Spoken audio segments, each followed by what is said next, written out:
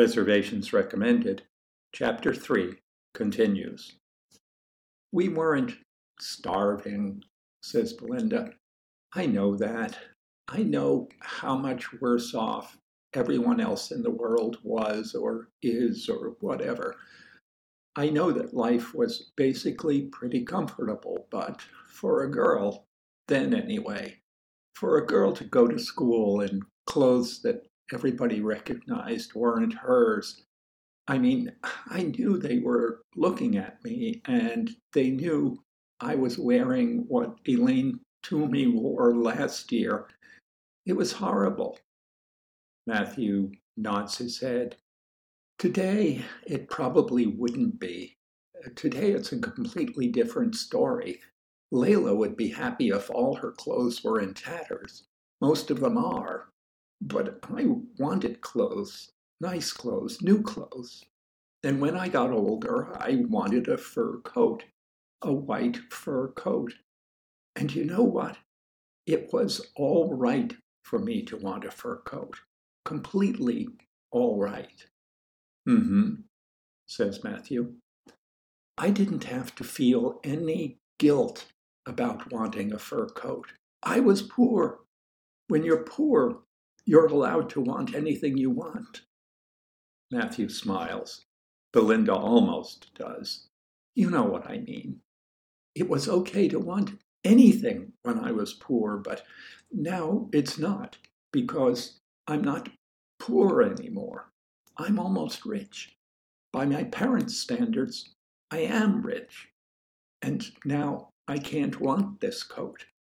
It makes me feel, I don't know, guilty.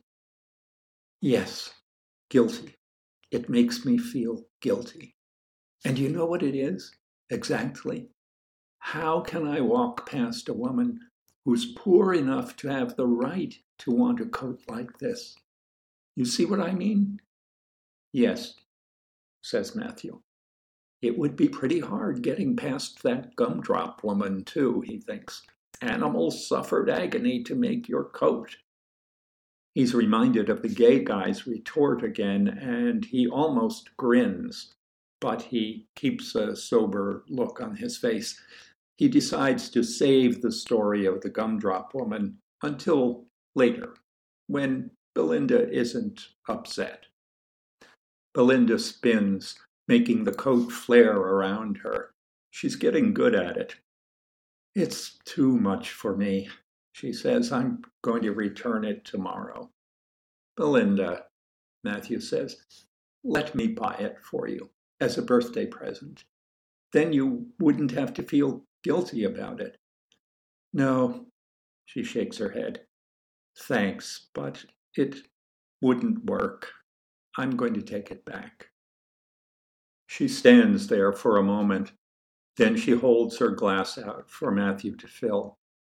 Besides, she says, if you really wanted to give it to me as a present, if you really wanted to take the guilt off my shoulders, you'd just go ahead and do it. You wouldn't ask me to approve the idea. Well, says Matthew, I didn't think of that. Sure you did, she says. You have to have. You're not stupid. Somewhere in the back of your mind, you must know that I couldn't say yes to that proposal. Come on, Belinda, I swear I didn't think of it. He honestly doesn't think that he did, but he can't imagine how to convince her of that. Forget it, she says. It doesn't matter. It's my problem anyway, not yours.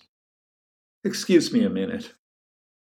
She walks the length of the room, spins around in the coat, and then turns down the hall. Matthew hears the bathroom door close. He sits in silence. In a couple of minutes, Belinda calls him. Matthew? Matthew, come here.